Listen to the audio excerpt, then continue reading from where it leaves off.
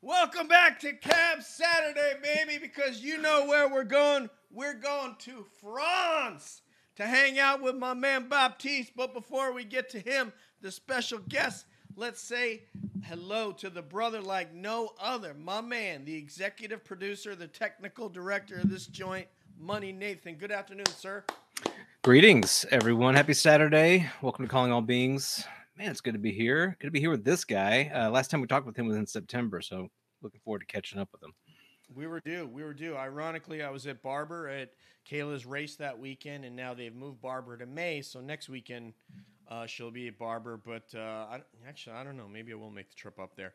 But before we go any further, let's say hello to my sister from another mister, the centering cam of this joint, the soul of it.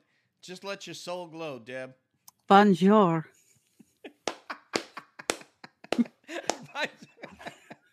Everybody on here got a sense of humor, man. It's not just me, people. We're trying, I can be serious. I can be serious, right, Nathan? Oh yeah, I yeah.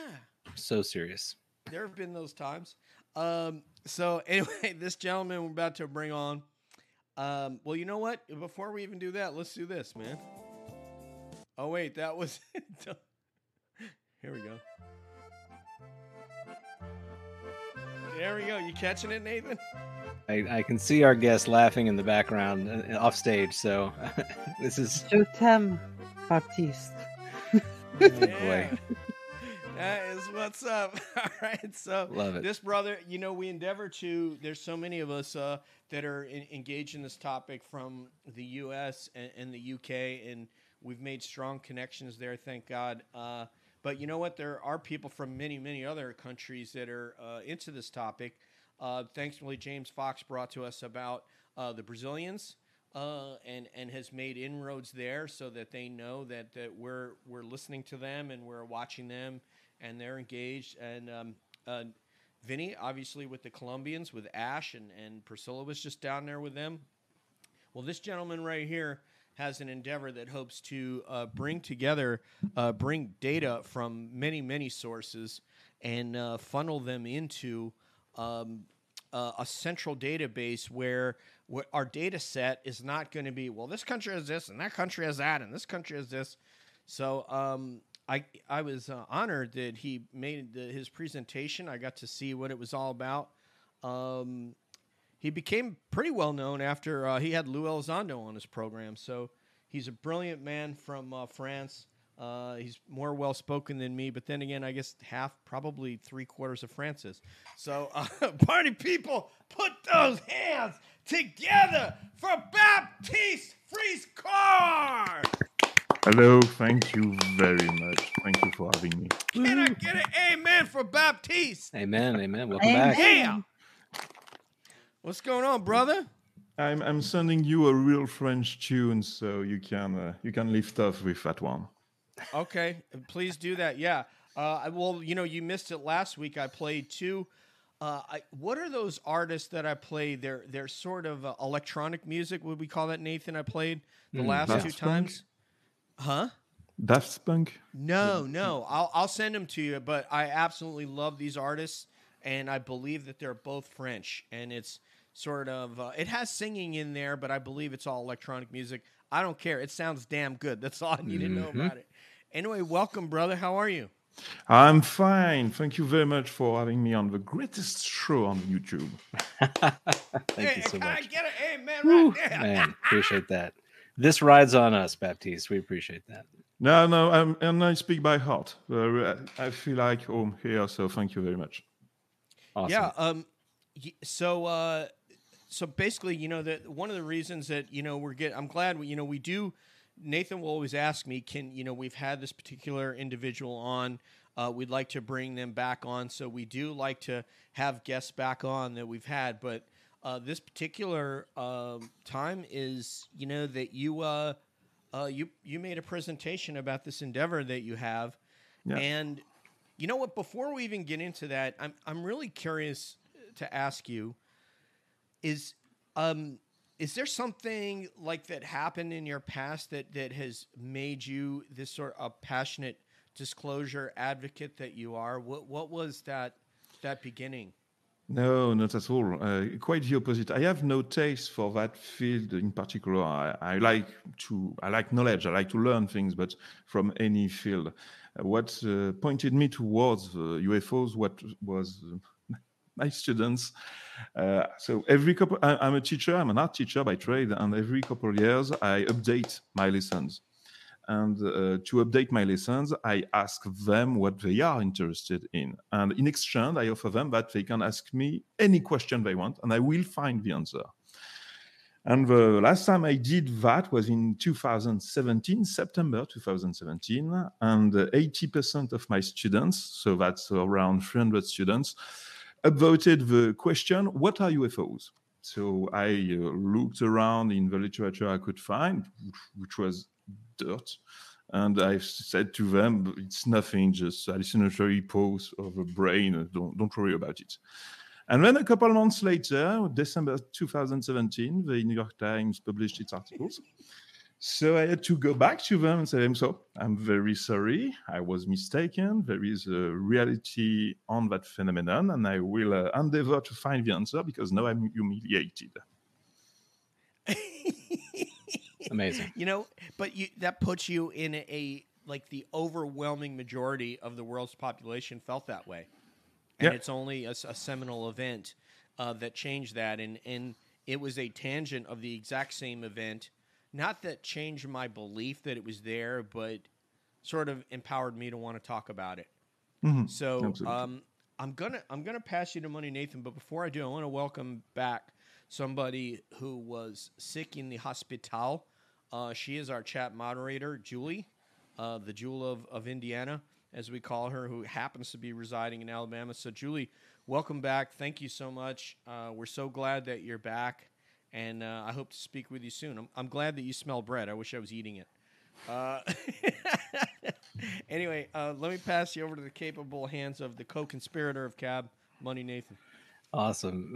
So Baptiste, the last time we chatted with you was in September, so it's been quite a long time. Oh, yes. And every day I feel like you're posting stuff, you're sharing stuff. To me, you seem like a tireless researcher, but what's kind of going on since then? What have you been working on, and what's on the horizon? We'd love to hear about it. Yeah, sure. So in France, we have a public office about UFOs that is financed by the French NASA. It's called the GEPAN. The senior researcher of GEPAN decided to create in its own structure, which is called UAP Check. The idea is to give the software it designed inside the GEPAN accessible to the public. But around that, we want to build an all-encompassing project to work on increasing the level of quality of information regarding UAPs. So what I've been doing on Twitter, and it was quite an extensive work, was to design a way to find any piece of information as soon as it was published and to find ways of automating that work. So we are creating now a software that is doing automatically that work of looking in the internet for reliable sources and then pull up the information automatically. So you don't have to go in 10 different news sites and they are all vying for to be the first to break the information. Whoever breaks the information, we will relay the information. So that's the main point of that part of the software. Another part will be a personal research. So you can do that when you have reliable sources, but when you have an information that emerges from somebody unknown or somebody new, the software can't recognize it. So we will have a team that is designed to do my work, that is to look for reliable and interesting piece of information, and at a planetary level. Right now, as the search engine is designed to observe the language you are using. It's limiting the answers to the language you are looking for. So there is a whole work to do with different types of keywords in all the languages we use on Earth to look for information everywhere. And we can then also do that in the past. So once we have to teach the software to do that at the present time, we can ask him to do that in the past and to look for specific areas of information. So for example, any article that was between the 15 and 17 April 1974 with the word UFO inside on 10 kilometers around that town, and it will look for that information. So that's the idea of that tool. So not only find the information, but find the information everywhere and at every time. Wow. Wow. That won't be enough. So, that's incredible. So you've been kind of testing it out. So it sounds like the things that I see you posting and sharing, you're pulling from that engine that is in development, that it's already working in some respect. No, I'm the test group. So okay. I'm trying my hardest to beat it, and he's trying his hardest to beat me. Wow. And we are fine-tuning it as long as there is a difference between the two. Incredible. So far, this sounds like MotoGP today with Pecca Bagnaia and Marc Marquez trying his hardest to beat one another and touching one another up a little bit. Deb, you as a person who researches data and looks for archives and places where information is sort of hidden, and you found so much of it, I have to think that this is pretty intriguing for you. Yeah, actually, one thing I've discovered is that once a topic gets put out in the media, it like almost pollutes Google. Like if you go to Google, you have to go like 10 pages in before you're getting that same thing over and over. I cannot tell you how many gimbal pictures I have seen doing searches. I'm very tired of it. What happens though when I find things is it's like a backdoor. Like sometimes there's a website that's not even linking something, but still has that on a page, and you find something. So I've been really on top of what Baptiste has been putting out, because he's finding things that are much harder to find with Google right now, and it's amazing. So I really appreciate your work, Baptiste. Oh, thank you very much. But it's a tremendous work made by Michael Vaillant to design the whole search engine by himself. I'm only the test group in the operation. And I wanted to come back to one thing that you said, just so that I have the clarity on it. So did I understand you correctly that the UAP check is a product of Japan? Like that it's... No, not at all. Okay. Michael Vaillant made in large parts the technology that is used by the Japan, but the technology is his. So now we are offering that technology to everyone that wants to use it. And the search engine is only a small part of the technology we have. Got it. Wow. A shout out to All Things Unexplained. Our new homies are going to do that big roundtable with us. These guys are so cool. And in July, they're going to do a mega roundtable with Cab, and hopefully there'll be like 10 of us on there. It'll be ridiculous. And we're all going to have a topic, so everyone's going to have to brainstorm for that episode. So what's up, party people? Thank y'all. We appreciate what y'all do as well. Very excited about that. And Nathan, man, you got to talk to Noctivigent, man. We got to get one with them too, man. Absolutely, those guys are awesome. Yeah, they were so cool. Baptiste, so can you set something that you did for me was to say, okay, if somebody, I'm a person, and well, obviously you guys knew that I was probably a person anyway, although there's some question. I have some doubts. I'm pointing some doubts here. Where is it? Is here? I have some doubts here on the screen. We do. Yeah. I think there is doubt, but you ran through for me what it would be like if someone has a particular encounter and they want to report it, and what happens at that point. So I think that's a good jumping off point to speak about the technology. Yeah, sure. So that's another part of the technology made by Michael Vaillant. Inside the Japan, they designed a method to cancel out bias. So the problem you have when you are working with human intelligence is that humans have an ego, humans have a brain, and they interpret data. So, and what you want is the pure data. So you need to have a whole system that seems simple from the outside, but is designed to cancel out any input you could add to a signal. So we can extract only the information we need to be sure of what you saw.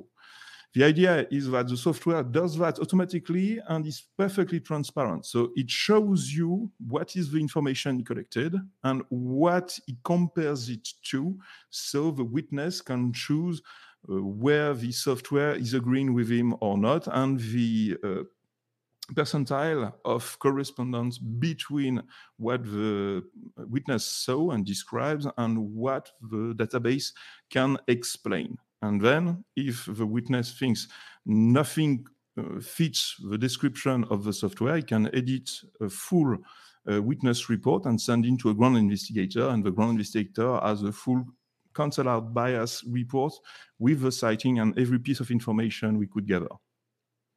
It's a filter, basically, so that they can say, they may legitimately think, I don't know what this is, and it could be something. And for that person, this is going to offer them an opportunity for a prosaic explanation for what they saw before they say, I saw something that is 100% anomalous, because we think that everybody knows, I think there is a portion, I think that there is something in all of us, and depending upon the length and breadth and the characteristics of what you're looking at, can discern this is not something that is man-made.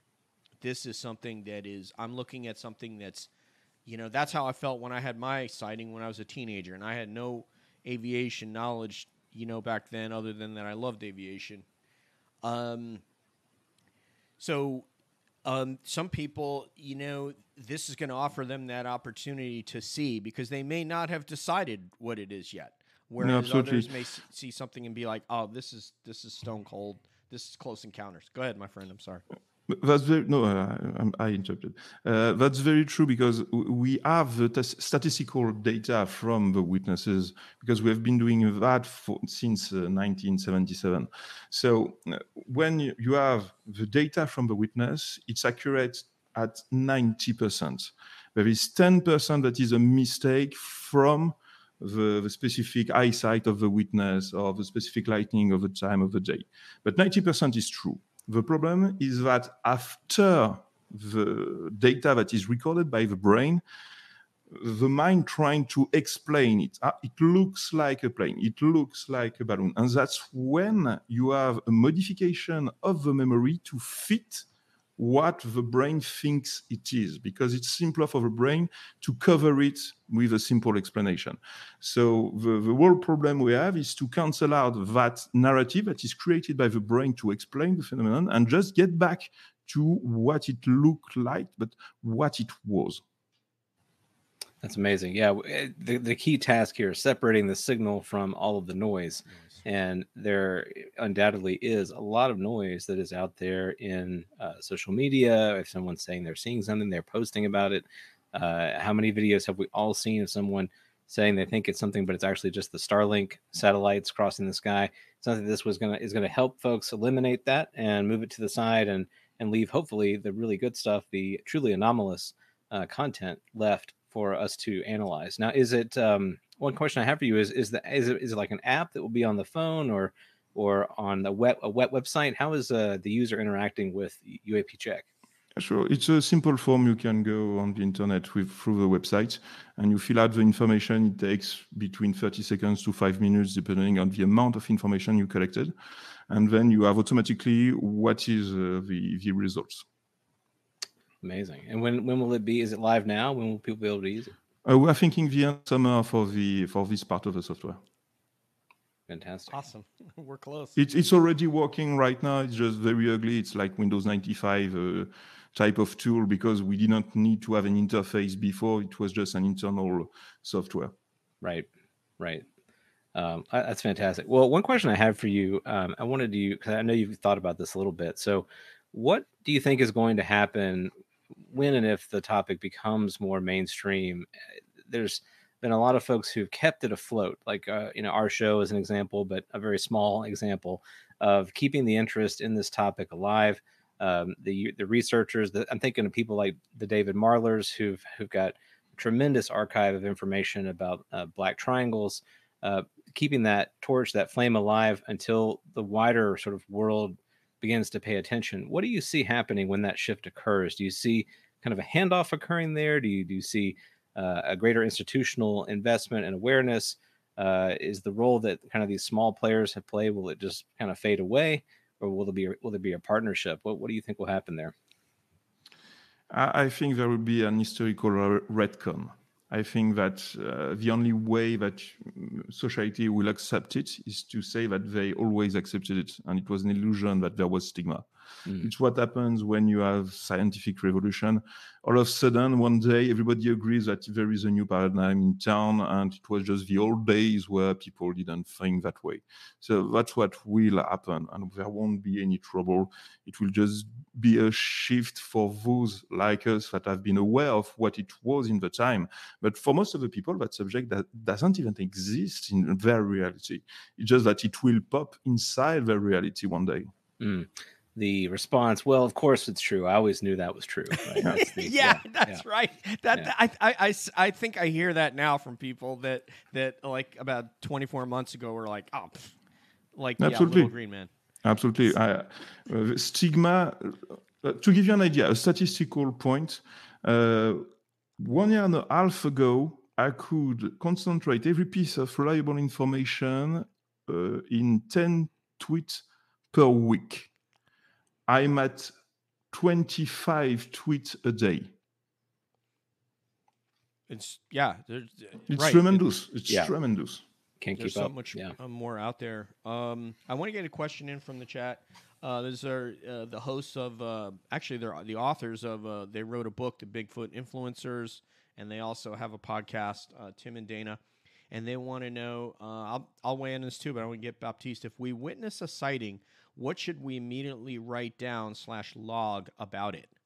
So what do you think that they should copy down when they see something, Baptiste?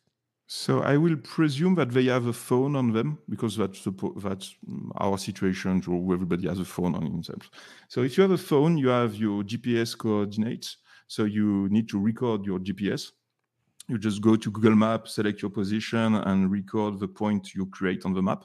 So that gives you the GPS. Then you take a picture of the whole field in front of you, centered on where you saw the point. We really need to have the field of view with the ground or pieces of buildings or trees somewhere, so we can find the reference. Don't try to estimate the elevation by yourself or the distance by yourself. The human brain is very, very bad at that. Even trained military people are very bad at that. So don't waste time doing that. Just take a picture with a whole field and pieces of ground, and in the picture you put the point where you saw it, and that's all we need as piece of information. Inside the software, you will have the same thing. You will have a map. You point the map. You draw an arrow towards the point you were looking at. You show how high was leveled your head to give us an inclination, and then the software does the cross-referencing with the databases. That is great stuff right there, because I never really thought about that. But yeah, you need to, like you said, you need to see the area around it, and then you could zoom in and get as close as you can after you capture the area, and try to zoom in on what the object is. The other thing is you're listening for sound, and so if dirigibles don't necessarily make any sound, but then if it makes a movement that is uncharacteristic, a rapid movement in one direction or another at 90-degree angles, that's something, and you're not hearing a correlated engine noise or noise of some sort of a propulsion with it, that is something that would get my attention right away. And there's other things I'm not going to, in terms of light sources that I don't want to go into here, but anybody can reach out to me, and I can give you sort of the checklist that I would go through if I was looking at something to try to figure out if it was anomalous beyond the just the gut feeling. But that's the main thing, is do I hear something, and is it moving uncharacteristically of what we call an aircraft, moving at right angles, starting and stopping quickly, and no apparent sound associated with that. So anyway. So I would oppose to that, because there is also a counter bias. So by restricting too much the amount of information you put in, you are really limiting the number of real cases that are happening. So that's why in the software you have like 10 to 15 pages that describe the event piece by piece, so movement, size, shape, colors, movement of colors, movements of the craft, because every piece of this information is important to reach a conclusion afterwards. So it's really interesting your way of doing it when you have like 200,000 cases in a database and you want the really, really good one. You want the top 0.5% of the cases. And that's working. But when you're working with human intelligence, you really need to expand the funnel and then to work on each report. You're absolutely right. I'm sort of a couple different podcasts I've been on, they ask me, what do I look for or what would I look for if I saw something to evaluate whether it was anomalous or not. But you are right. You need to widen out that funnel, capture all the data, and then let the experts go in and look at it and evaluate it and discriminate, as Nathan said, filter out the signal from the noise. So yeah, you're right. I'm thinking in a sort of a different context than. Yeah, sure. That's two different methodologies for two different outputs. Thanks. Yep. But let's go to Deb. I want to leave Deb. How you doing, girlfriend? Yeah, I have a couple questions actually that I want to really touch on. The first is we talked about partnership and kind of making this available to the public. I know that there are countries that are just not getting recognized as they should be. Like, Mexico has a lot of stuff going on, and they have a lot of serious researchers that actually involve themselves with their governments, Chile, Peru, so it goes on and on. So I wanted to know if any of those people from those organizations are working with you on this. And the second part of that is, will the results be public also? What type of results? When you do all the analysis, when people are reporting, is that going to be available for people to see in return? Okay. So for the first question, we are currently briefing every association and research group we can find about the subject and at a planetary level. That's why it's taking us so much time to reach out to everybody and to explain what we are doing to everybody, because we don't want to blindside anyone. And as you said, there are a tremendous amount of groups that are looking into it right now, and it's increasing day by day. And indeed, we have contact with almost the whole Earth at that point, and ask what it is for the results. Yes, so that's another part of the project. So in the other part of the project will be the scientific studies. So all the data we can collect from the software will be available publicly for researchers. Evidently, we will be protecting the personal information of the witness. And we will design specific tools so you can have a constant 3D map of all the sightings that are currently happening, and different tools that allows you to scroll through different periods of time and different places. And Deb, you were mentioning you had another question, so if you have something else that you want to Yeah, get the in there second before we move on, the second one was the results part, but I guess I will just throw this question out there and see how you'd handle it. A lot of people do report having personal physical experiences with UAPs, and I was just wondering if you're going to touch on that experiencer aspect or if it's just going to be about seeing the object. So right now it's a UAP check. So we are checking what is pretty much an aerial phenomena that is flying in the environment of a witness. And we have a specificity in France. We have one association that is called the CERO, CERO, that is giving psychological support to close encounter witness.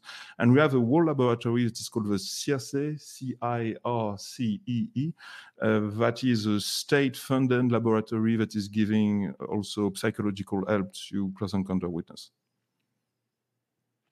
I love that. So basically, you're not set up yet to deal with experiencers and that sort of the narratives and the unpacking of those sorts of experiences. Do I have that right?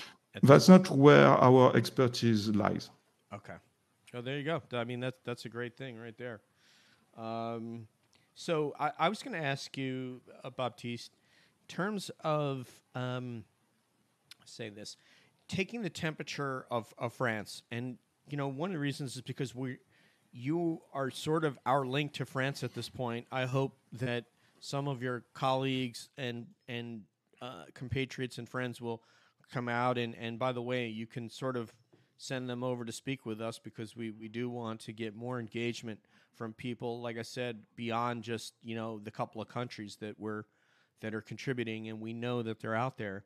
But where do you see your country, France, at right now in terms of this topic? When you speak in public about it with or in parties or so forth with colleagues, what's your assessment of what we're looking at now? So it changed a lot in the last 2 years. You really notice. So in every newspaper that is publishing an article about it, there is no jokes anymore, nowhere to be found. So, and it's quite impressive, because as French, we love to ridicule. So it's very, very extreme to see that in just 2 years, all the jokes disappeared.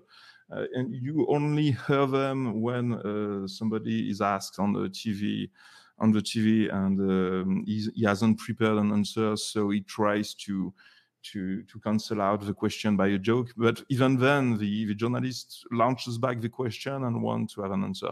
So it's quite interesting. But we don't have the culture you have in the US, where we talk about problems. So as long as the US will be the one talking out loud about it, there is just no interest for France to talk about it, because you are taking all the risk and all the hit for it. So we will be following, as long as you are willing to talk about it. If you reach out disclosure by yourself, very well. And then if you fail, we will take the next position, and we will try to reach out disclosure. Yeah, this is very much if you had a very, very similar design to the Wright brothers and you were aware of it, it's like, hey, let them go out and flight test out on Kill Devil Hills, see how they do, and if then they do, we'll go run our test. Yeah, you also need to consider that we are a different country, so we are not sure that all the craft we are witnessing aren't American prototypes of a breakthrough technology. So we have to be cautious. We have to be cautious too. Yeah, no, I've spoke at length about sovereignty.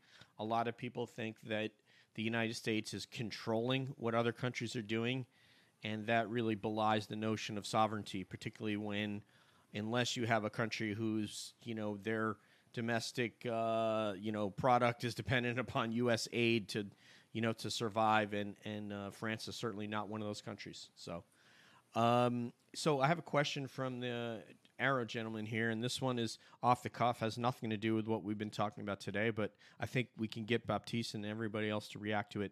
Is Bob Lazar's UFO story true or false? Baptiste, you first, and then we'll go Deb and Nathan, or Nathan and Deb. It's unproven. What do your gut feeling, your opinion? I don't care about it. It's unproven. There is nothing to prove it. Oh, very data-driven. I love it. Look at this, man. We got another TJ Allard in here. Nathan.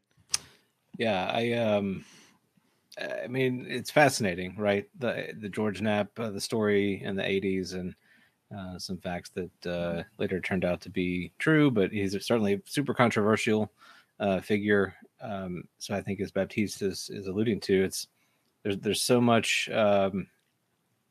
there's so many confusing aspects to the story that it's difficult to say this has a lot of, at least right now, a lot of validity that we can kind of hang our hat on that. Like a lot of things in UFO lore, it is fraught with some confusing elements that make it difficult to parse truth from fiction. So I don't know. It'll be interesting. And certainly, I will credit Bob Lazar for getting a lot of folks interested in the topic. So at the end of the day, whether it's true or not, it's certainly gotten a lot of attention, and I tend to think that is a net positive overall. That's a great point. I've never heard that pointed out before. People just look at look at Nathan to sort of color between go outside the lines there. Say it's either true or it's false. Well, this is, Nathan likes to find what's positive about a person or a situation, and he was just able to do it right there and extract something positive out of Lazar, whether you believe him or not. More people are talking about it. Debs. So This one's tough for me because I don't like to say negative things about people. Hmm. But I will say that I am aware of his background not being very solid, and I am aware of some of his friends and what their motives might have been for the story to get out. So that kind of changes my view of what he's presenting. But I want to clarify that when the Avro car was being made, people did come out and say, I saw, saucers inside with the US government, and no one believed them. So whether or not he saw something or how he worked there, who knows? Don't know. There might be some element of truth to what he's saying, is what I'm willing to say. That's very fair. And I've always said to people, there's nothing wrong with saying, you know what, the story doesn't resonate with me. I don't believe it. And that's acceptable than rather going into launching. What some people will do is they'll launch into an entire tirade, tearing apart the person from top to bottom, which you really don't need to do. You can just say, I don't believe it, or I don't believe him. For me personally, looking at all of the evidence that I've heard, not looking at his character, because you don't know how many of these guys that work at classified facilities or at strip clubs and doing God knows what. It's not like they don't have regular lives, and you don't know what they do when they're not on site. What I would say is, in my opinion, there is enough evidence that he worked at a couple of the places that he worked. I know that, particularly at the time frame of the 80s, I know from my own college that I went to that if a federal agent went in there and said, "Give me these records," they would disappear. If that's what they wanted to happen, and I'm not anybody here can tell you I'm not a conspiracy theorist. So I think that I have heard enough based on EG&G, based on some of the procedures for getting onboarded at a place like the Groom Lake Test Facility or Air Force Det 3, whatever it's called over there at Groom Lake. There's enough of that to lead me to believe that he probably worked there and he probably saw something. And you have people like George Knapp that brought it out there, and I don't think that he would make up a story to become famous or anything like that. I think he did a lot of background checking and figured out that this guy worked there. What he saw when he worked there, nobody knows. Unless you work there, you won't have any idea what he saw. Could he have fabricated what he saw there? Yes. But the fact that he worked there, and then when you listen to people like Rick Doty, who also worked there, and said that there is some, he did not get into the area where Bob supposedly worked, but that there is he did see some things that he could not explain in the couple of TDYs he did out there. So I think there's a good portion of that are true, his personal character notwithstanding. Let's get back to France. So I will add something on that. So what I really like are timelines, and what always interested me is that LASA came out in '82, if I remember well, and talking about Area 51. And before Area 51, what was the main interest of the UFO community when they were looking for crash retrievals? Wright-Patterson, Roswell? Wright-Patterson Air Force Yep. Base. Mm-hmm. Yep. It was where the Blue Book project was hosted, including its secret part. And since then, the shift has always been on Area 51. And in intelligence, we call that a magic trick. You show a light here, so people don't look here. Well, let's talk about that for a second. So if you want to flight test something that you don't want eyes on, how would you go about doing that? Are you going to launch test flights out of suburban southern Ohio in Dayton? No, you can't do that. So you have to earmark a place that's so far out of the way, and then you have to restrict airspace around it so that as a commercial airliner, you can't even fly over this airspace. So you can't get there over the air. You can't get there on the ground, and that's where you would conduct any, I would want to test anything that flies is somewhere where it is very difficult for the public to see it, which is why when they talk about like the Calvine incident and they're, launching it out over Scotland where there's villages right around there, that's not something you would really want to do. I'm sorry, go ahead. Yes, but you are talking here about man-made crafts. Man-made crafts have a signature. They are real. You can see them. You can hear them. The crash retrieval units we are talking out, by design, are stealth beyond any extent that we have right now. And it was already stealth 70 years ago. So you can land them and use them whenever you want. Well, if you have an area like Dayton, Ohio, for example, and you have a craft lift up to about 500-foot AGL, I mean, you have people for miles that can see whatever that is. Like let's say that he's telling the truth, and someone was able to test some sort of a saucer, and was able to. I don't know that happened.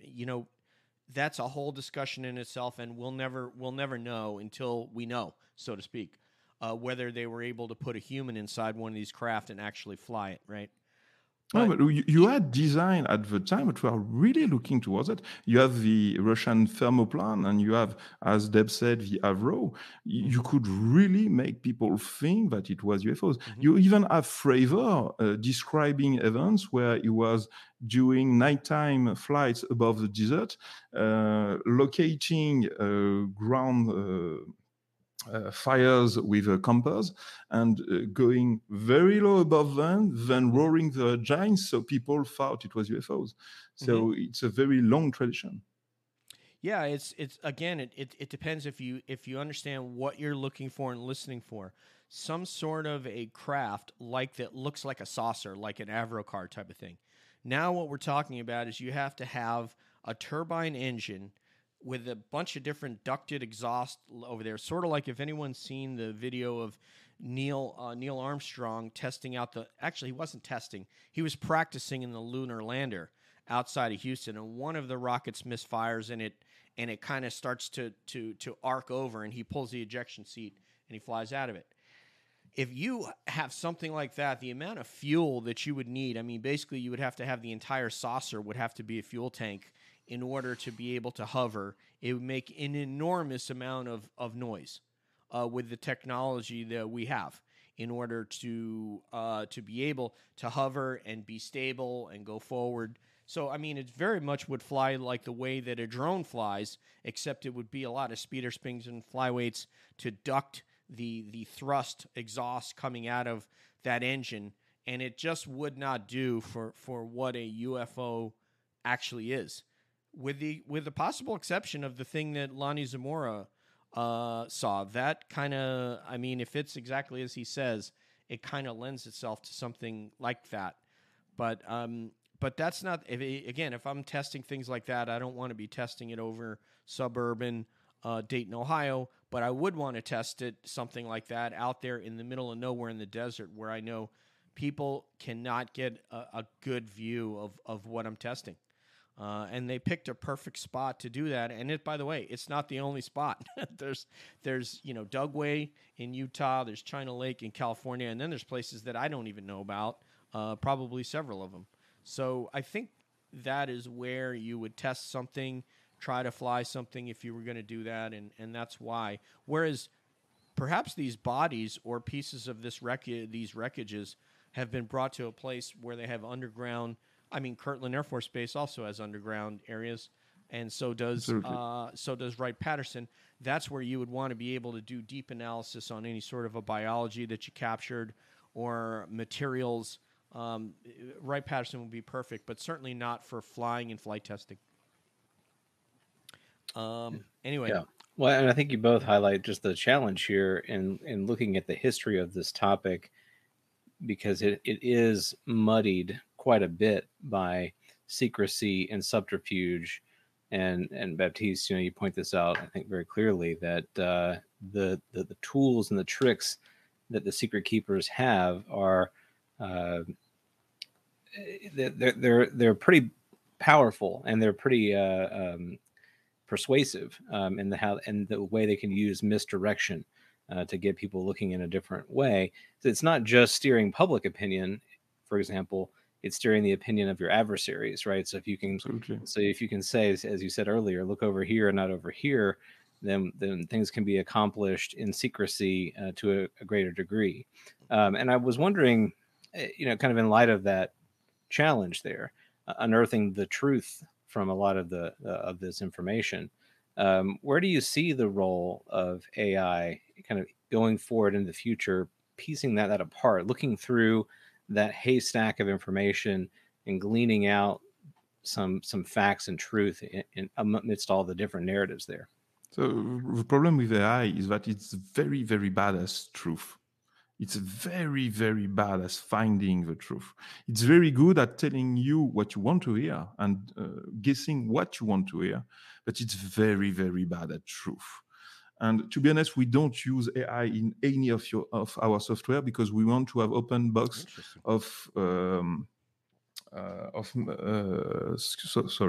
algorithms, because we want to know exactly how a piece of information landed there, why a piece of information landed there, and to be perfectly definite inside the software. Right. I mean, it's only as good as the way that you incentivize the AI to look for certain things, right? So, but you could program it to say, look for specific fact patterns, look for an example that I've heard that I think is a good example of using AI in this instance. I agree with your general premise, but a good example of this is looking at old newspaper articles from a long time ago, before the world was rapidly connected in the way that it is now via the internet. And if you can look at different articles from different publications, from publications around the world, and if language is similar in those publications, that can tell you that there was a source perhaps that fed that information to those publications that the world at the time would not have known it came from a single source, because there wasn't that degree of interconnectedness. But the AI would be able to aggregate that, analyze that, and see that there may be a thread, so to speak, in this example that ties those different pieces of information together. I totally agree, though. It's a tremendous challenge, right? Because we have to be careful how we are programming it, what kind of algorithmic bias we're putting into the AI, being aware of those biases. That's super important in everything that we're going to be doing with that kind of technology, is making sure that those software biases are front and center. So as we peruse and ingest that information, we know, oh, it's going to be leaning and weighting information of a certain kind more than another kind. So to kind of take that with a little bit of a digital grain of salt, if you will. And to circle about what we just said, the problem in that field is that you have disinformation. So you have false tracks of research that has been left behind to waste your time. So your artificial intelligence, if you design it for it, will find them, but it won't be able to know if it's a good track or a false track. And you will be forced to do that work anyway. Yeah, I think what Nathan might say, though, if you respond, Nathan, is that it could shorten your time frame if it could eliminate some possibilities and give you places to look. Yeah, absolutely. I mean, if it can shorten that task of collection, right, and it can say, hey, we analyzed X number of different pieces of information, documentation, publications, etc. We found this frequency of information that I was looking for. That may help me in understanding the degree to which that particular claim, for example, at least made it into publication or made it into documentation. I still have to, I think this is the valid point here, I still have to judge whether or not that is in fact true. Just because it appears everywhere doesn't make it true. And I think that's one of the biggest things that we've all learned in the last decades about our media. Just because it shows up in all of our media doesn't make it actually a true thing. Right, we have to use a certain degree of discernment there. What? Yeah, right. It just highlights, I think, the tremendous challenge that we have here about getting to the truth. Right? Who, what, where does the information come from in order for the public to say this is true? So I think I can't talk much about it because it's just on the drawing board. But we are designing a tool that is very specific to gather quotes from people, locate the quotes, and corroborate the quotes. So, for example, that would be a much more useful tool for a journalist than an artificial intelligence able to look for just patterns of words. Because then when you have 2 or 3 times the same quote that is corroborated, you are pretty sure it's true. And you just need to recheck one time and you're sure it's true. And you don't need to rely on the context. It's just plain words in quotes. So that's one of the tools we are working on. And I'm not anti-AI. It's just that we are very cautious about it because we are in a field where you have literal information that are made as weapons to destroy your thought logic. Yeah, I think that's great. I'm glad that you are, because you should be, right? It's a powerful and it can potentially be a dangerous tool. So I think that's very smart to be cautious there. If there's one thing that I figured out about Baptiste in these 2 visits with us, he's smart. Thank you so much, DJ. No, I have to invite you to dinner. Come to France, Paris. I would love to. It's one of my favorite countries. The UK and France. I just get such a great feeling every time I'm there. We have a couple questions, but I want to get Deb in there first, and then we'll go to Michael's questions from the chat and Julie's questions. So please go ahead, Miss Deb. Yeah, so I wanted to speak to this concept of truth and how people respond to information really quick, because as we know, not that long ago, maybe about a year ago, Lockheed just put this craft outside to be photographed that looked like a saucer. About a couple of years ago, a craft was actually going down the Beltway in, I believe, Maryland or Virginia that looked like a saucer. And people were just like, oh, okay, well, it's obviously not going to be one, right? So what if we're just kind of guinea pigs? Like sometimes I wonder about that. The CIA openly admitted they told people there were UFOs at one point in time to cover up one of their projects. And there's an article about that if anyone wants to look at it. So it does make me wonder, like, how are we going to actually get the truth and believe the truth and digest that? Because so many tricks have been done. So many, like, well, haha, well, here's our saucer kind of tricks have been done too. You've asked him a big question. Go ahead, Baptiste. I think it was a talk between Corbell and Knapp where they were debating. They imagined that they were talking to the military and trying to convince them of opening the doors and talking about UFOs openly. And the national security guy answered, but what are you going to do with that piece of information? For you, just for your curiosity. For us, it's a threat. So, and I would use the same argument. Why are you looking toward intelligence that are literally paid to lie, or the military that are literally paid to not talk? Hire scientists, create a hedge fund, hire scientists, fund them their tools, they will find the answer. In theory, the problem is to be able to capture it, and because the DoD already, and obviously not only the DoD, the NRO, NASA has sensors. There's different satellite agencies that have satellites that can see things that and pick things up. And there's NASA has a massive radar in space. So that's the problem, is that they've already funded and have all the sensors, and there's so much money involved. I think that's the challenge that Avi Loeb and his crew are coming up with, is fielding sensors. And proliferating them. It's just a lot of money. I'm not saying it's impossible, but I think that's a challenge. I think that if half the community spent the energy they did talking about Lazar than encouraging the Galileo project, we would advance much faster. No, you're absolutely right. You're absolutely right. Let me get a couple of questions in here that we have from Michael. He asked first if you've ever, and we kind of asked you at this beginning, and it's probably before Michael logged on, but he says, Baptiste, have you had a life-changing experience? Every day is a life-changing experience. You just need to baby. live and to breathe. He's damn right, man. But yeah, he hasn't seen a UFO, Michael, if that's what you're asking. We asked him that in the beginning. It wasn't an event. It was a question from one of his students that started this all, because like any great teacher, he says, I don't have all the answers, but I'll find you the answer.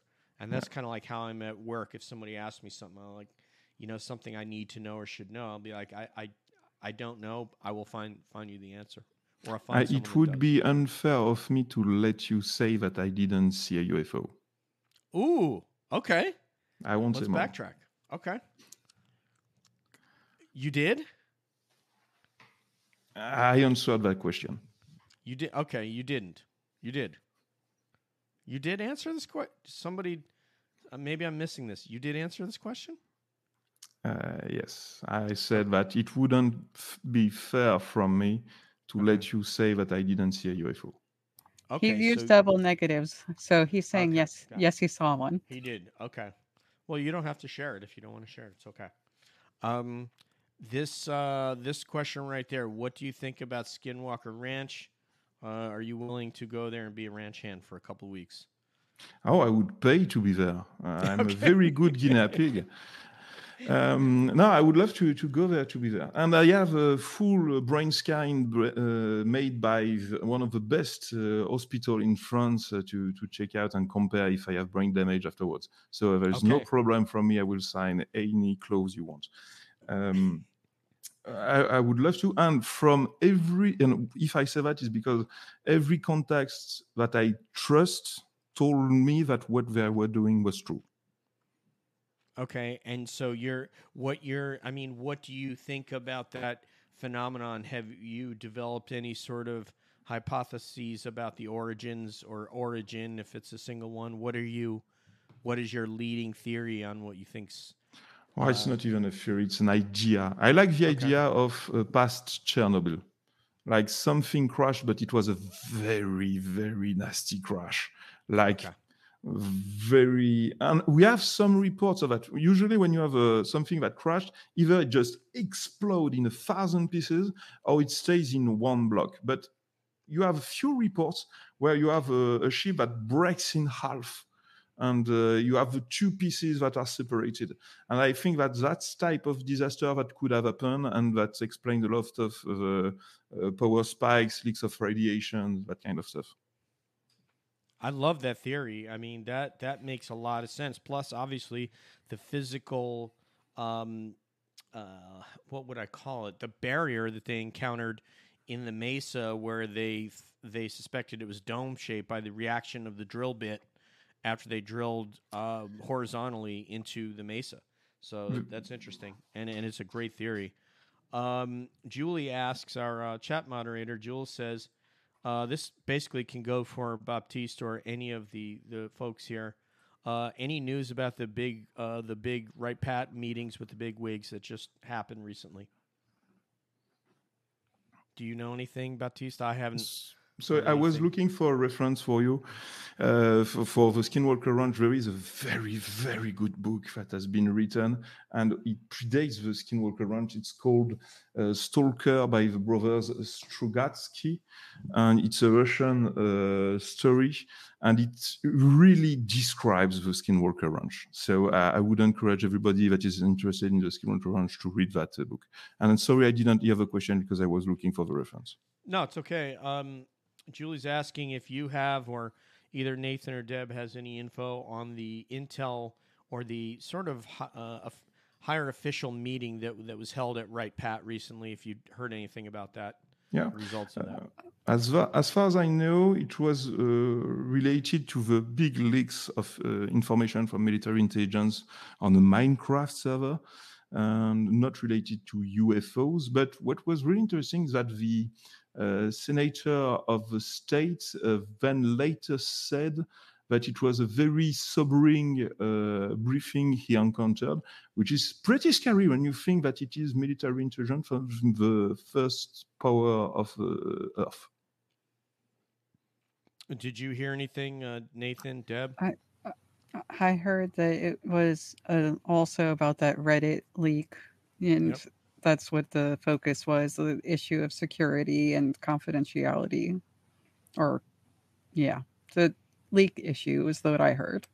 Yeah, I think it was the Discord leaks. Yeah, so we said 3 different things, but I think it was Discord, where that young intelligence officer was basically showboating on Discord and sharing a bunch of sensitive secrets. But given the situation, we can be almost sure that they talk about the Chinese balloons at least. You would think, right? Which I think is still an interesting topic that hasn't really been resolved at least in the public, and as far as I understand, not been resolved to the satisfaction of the Congress either. At least based on the public statements that they've made, they still don't really know much more than the public knows about whatever these objects were that were shot down. So, we can certainly say we think they were prosaic. We don't have any reason to believe that they weren't. But nevertheless, it's a little bit odd that we can get a cockpit video of a was it a Reaper drone or something that was gassed over in the Baltic or something like that. Mm-hmm. They released that like ASAP, but they won't release shooting a sidewinder at a balloon. There are two objects that are very strange in the February shutdowns, and Roscoe had the same information. He said so publicly. So there is something very weird that is happening around that February cases. Mm-hmm. I'd like to note about that is that it was really interesting how quickly UAP was used to discuss that, though. So it wasn't just like we put that title on it; they did. Mm-hmm. Yeah, I agree with Nathan. We don't have any evidence to say that it was something other than something prosaic or something that was launched by a global power competition nation like obviously Russia or China.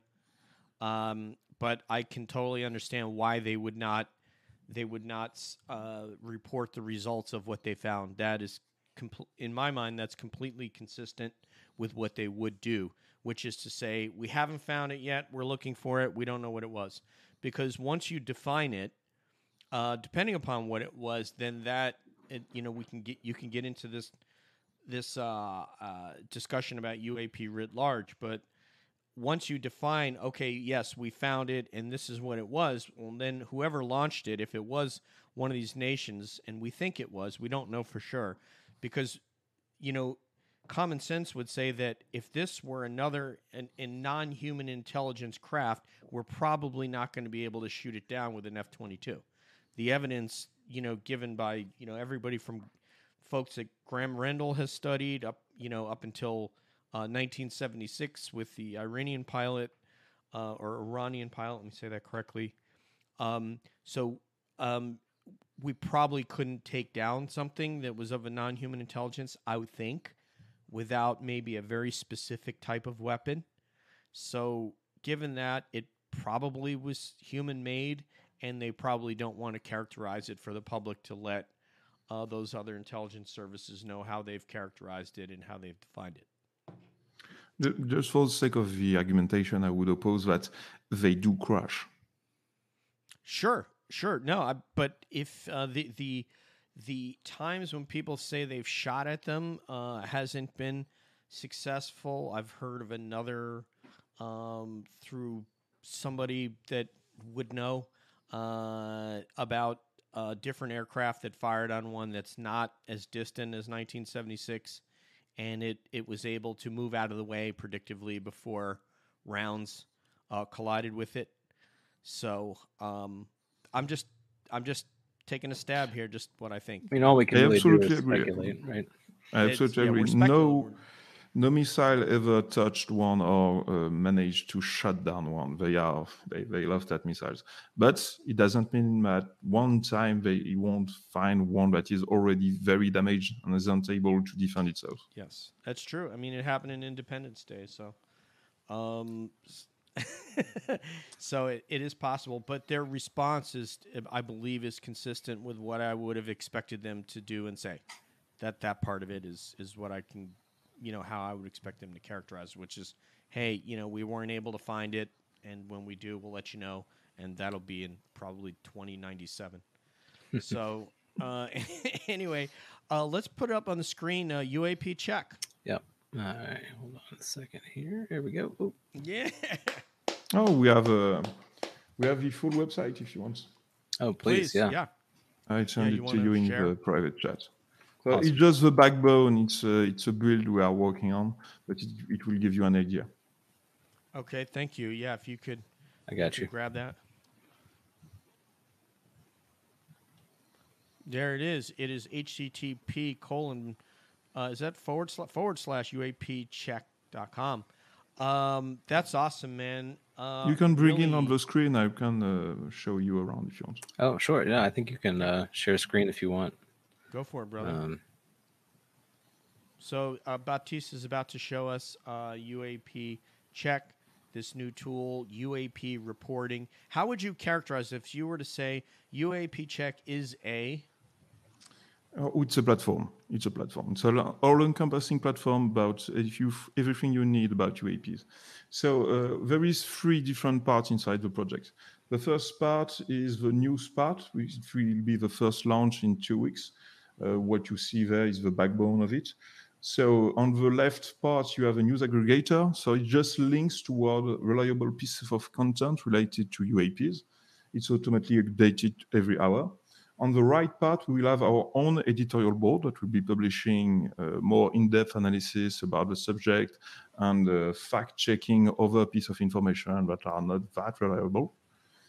Then we will have, at the end of summer, the UAP check software that will be the reporting software for the witness. And then so it would be in January, we will have the cultural part. So we want to organize art exhibits, conferences about UAPs, and to expand the subject towards the population. We really want to brief the population en masse on UAPs. That's the basic idea. This is it's very robust, very comprehensive in everything you're trying to do, right, Nathan?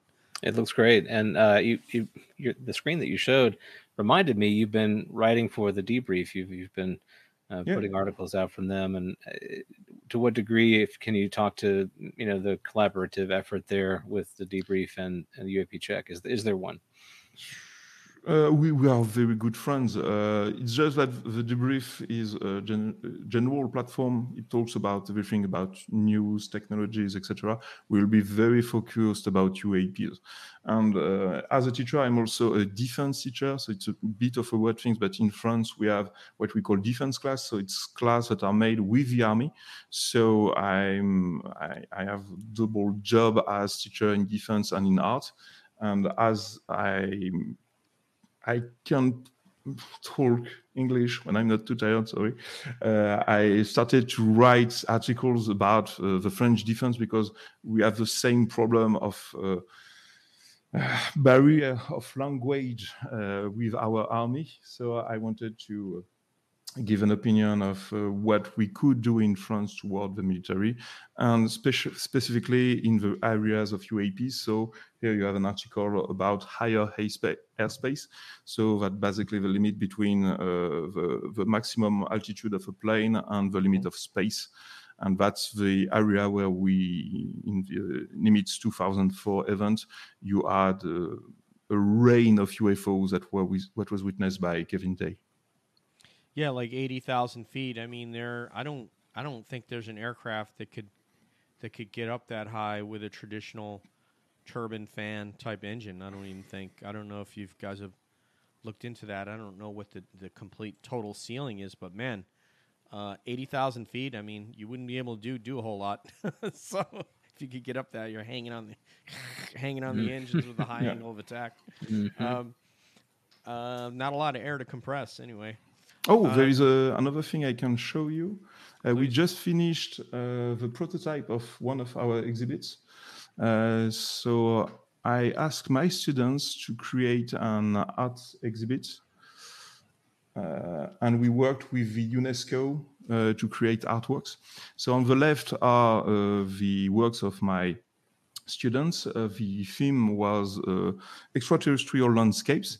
And then with the UNESCO, I offered that for each artworks of one of my students, we would be exhibiting one of their art pieces in their collection. So that we just ended that art exhibit. That's one of the prototypes we are working on regarding cultural outreach about that subject. That's awesome. It's also so cool that you are both dual hatting, where you're teaching art and you're teaching defense, and it's just so cool when people are able to straddle these areas instead of you can do one but not the other, because it's just important to being a well-rounded person, is a sort of appreciation of all these things. So I can Yes. only imagine what kind of paintings you might have you've done or something. So that's great. It's tongues, pink tongues. No, but it's really something that we push inside the project, that we don't think that only one field will have the answer. We need a transdisciplinary push to find something reliable, even as information. If you have radar data, you need to have ground observer data from human intelligence to confirm that the radar isn't spoofed. So we really need to expand the field of research on UAPs. Yes, we need, absolutely, you need to be able to leverage all these things. So it's irrefutable. Whereas now it sort of opens the door for the sort of basement, debunkers to be able to say, oh, this isn't real. Well, I mean, the more of these kinds of things, like you say, when you can have corroborative data from different sources, and probably on that Nimitz aspect, there's probably a significant, as Lou says, there's a lot more than what we haven't seen, other than just Kevin Day's radar, the E2 Hawkeye's air traffic control radar, and then the aircraft's spoofing of its radar, plus the visuals that they got. That there's more than that, so I'm sure they have some Absolutely. geospatial. Anyway, tell people where they can find you, Mr. Baptiste. Oh, it will be on Twitter at Baptiste_Fry. That will be my main presence on the internet. And so, and when you guys do end up having those conferences or whatever over in France, and you need 2 people to introduce people on stage, Nathan and I are available. We will get the crowd fired up. We'll talk about the previous guest and the next guest, and bring them on, baby. Yeah. That's how we do it.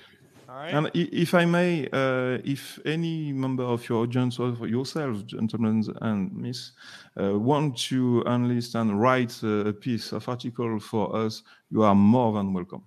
Oh, wow. Thank you. Cool. All right. Yeah. Let me see if something comes to mind, and I'll make sure I put it through Nathan's editorial process before I send it to you. Stringent editorial process. Yes. Yes. Now, we really want that platform to be open to anyone. So really reach out to us. We are open to every contact. We are not blinding anyone. Wow. I was gonna say I love what you're doing, but let's go with Cabby goodbyes, and then I'll get to a little bit of that in my closing. Go ahead, Debs. So again, thank you so much for everything that you are doing. I'm really excited by a comment you made earlier about disclosure. I feel like we should have a giant international competition and see who gets the gold medal in disclosure. We are preparing something. We are preparing something. Yes, let's do it. Let's make it an Olympics disclosure event. So thank you very much again, and please come again. Oh, thank you very much. And here with the discus throw is Nathan. Yeah, we exactly. Let me spin real quick. We are big fans of Baptiste, and it's just great to have you back with us. We are watching what you're doing very closely and rooting for you. And I agree with Deb. I mean, if we can just put our collective will together to trying to crack this, there's not a lot we can't accomplish once the world gets united in trying to solve something. Amazing things can happen. So I'm hoping that's what occurs, and I'm hoping that in that effort it will unite us in a way that maybe we've not been united in a long time, or maybe ever, which would be really terrific. So thank you. We'll keep in touch, and hopefully have you back again soon to give us an update. Anytime you want. Yeah, brother. Like you said earlier, you alluded to it. If you're part of the UFO Twitter community and you're thinking about that, you want to take a shot. You really want to take a shot at somebody in the community. Leave that shot aside and just use that energy towards figuring it out. What can you do to move it forward? And Deb also basically spoke to that as well, and so did Baptiste. I want to thank you for including Cab in this and reaching out to me to tell me about this exciting thing, which I immediately went and told the cabbies all about. It is very exciting, and what you're doing for the community is gigantic. There's something about not just talking, it's doing. Yeah. And thank goodness that these other folks that have developed this software found you because you do have a great face in the community. So, and like I said, if you have other folks that are from France that want to engage with us that speak English, that's our only requirement until I get a French Canadian on the show, and then we can get somebody to translate. But I'm trying to, but the language barrier is a real problem for us. No, I know. Not everybody needs to speak English, but if there is somebody, that's our only sort of limitation, and I say it that way. It's not a requirement; it's just a limitation. And but anybody that that you trust, that you think would like to speak with us, we are game. We want this to be open to many other countries and as many as we could get. Quite frankly, we would like to get them on our schedule and get their thoughts and opinions and people that they've known, talked to, and what's happened culturally and nationally for them. So thank you very much, Baptiste. We really, really do appreciate it. Go and check him out on Twitter. Give us a like and a subscribe. One love to everybody out there. And for Debs, for Nathan, for Baptiste, this is DJ saying peace out. One love. We'll see you down the road. And as always, we're wondering what's up around the bend. Subscribe.